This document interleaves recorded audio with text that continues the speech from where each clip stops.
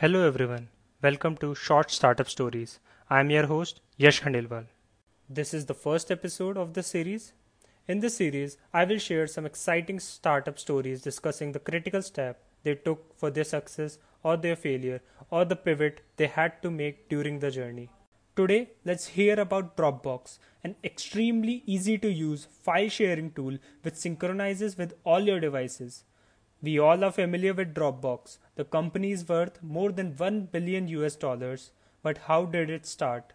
Or what was their MVP that validated their leap of faith?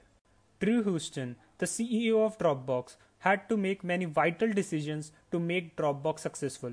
His vision was to create a tool using which he can synchronize files across all his devices and can share files easily with other people. Many such tools existed in the market, but none of them were so seamless as Drew wanted. This motivated him to start Dropbox. At the early stage, the company was full of engineers as the product demanded significant technical expertise. None of them was a marketing genius. No one had ever done a marketing job. Everyone expected them to follow the just do it strategy, applying standard engineering thinking and then go to market. But they did something very different. In parallel to product development, founders decided to take customer feedback about what really mattered to them. They wanted to test their leap of faith assumption. If they provided a superior customer experience, would people give their product a try? From the discussion with the focus group, they understood that customers didn't know they had the problem of file synchronization, as was expected.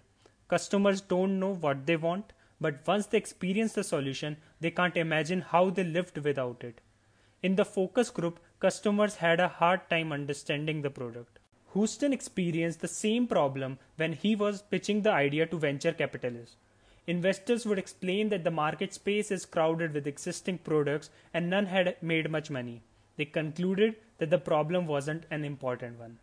Drew would ask them a simple question: have you personally tried those products? The answer was almost always no. Still, the investors failed to imagine a world in line with the Drew's vision. He didn't want to take the risk of spending years developing a product that nobody wanted. After a lot of thinking, he decided to do something unexpected. He made a video to demonstrate how the product is meant to work. He made a simple 3-minute video in which he narrated what kind of files he would like to synchronize.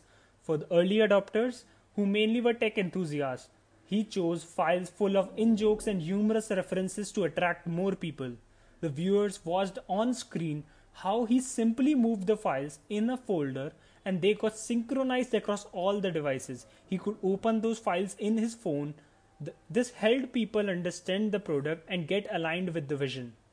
After this demo, the Dropbox beta waiting list went from only 5,000 people to a massive 75,000 people overnight.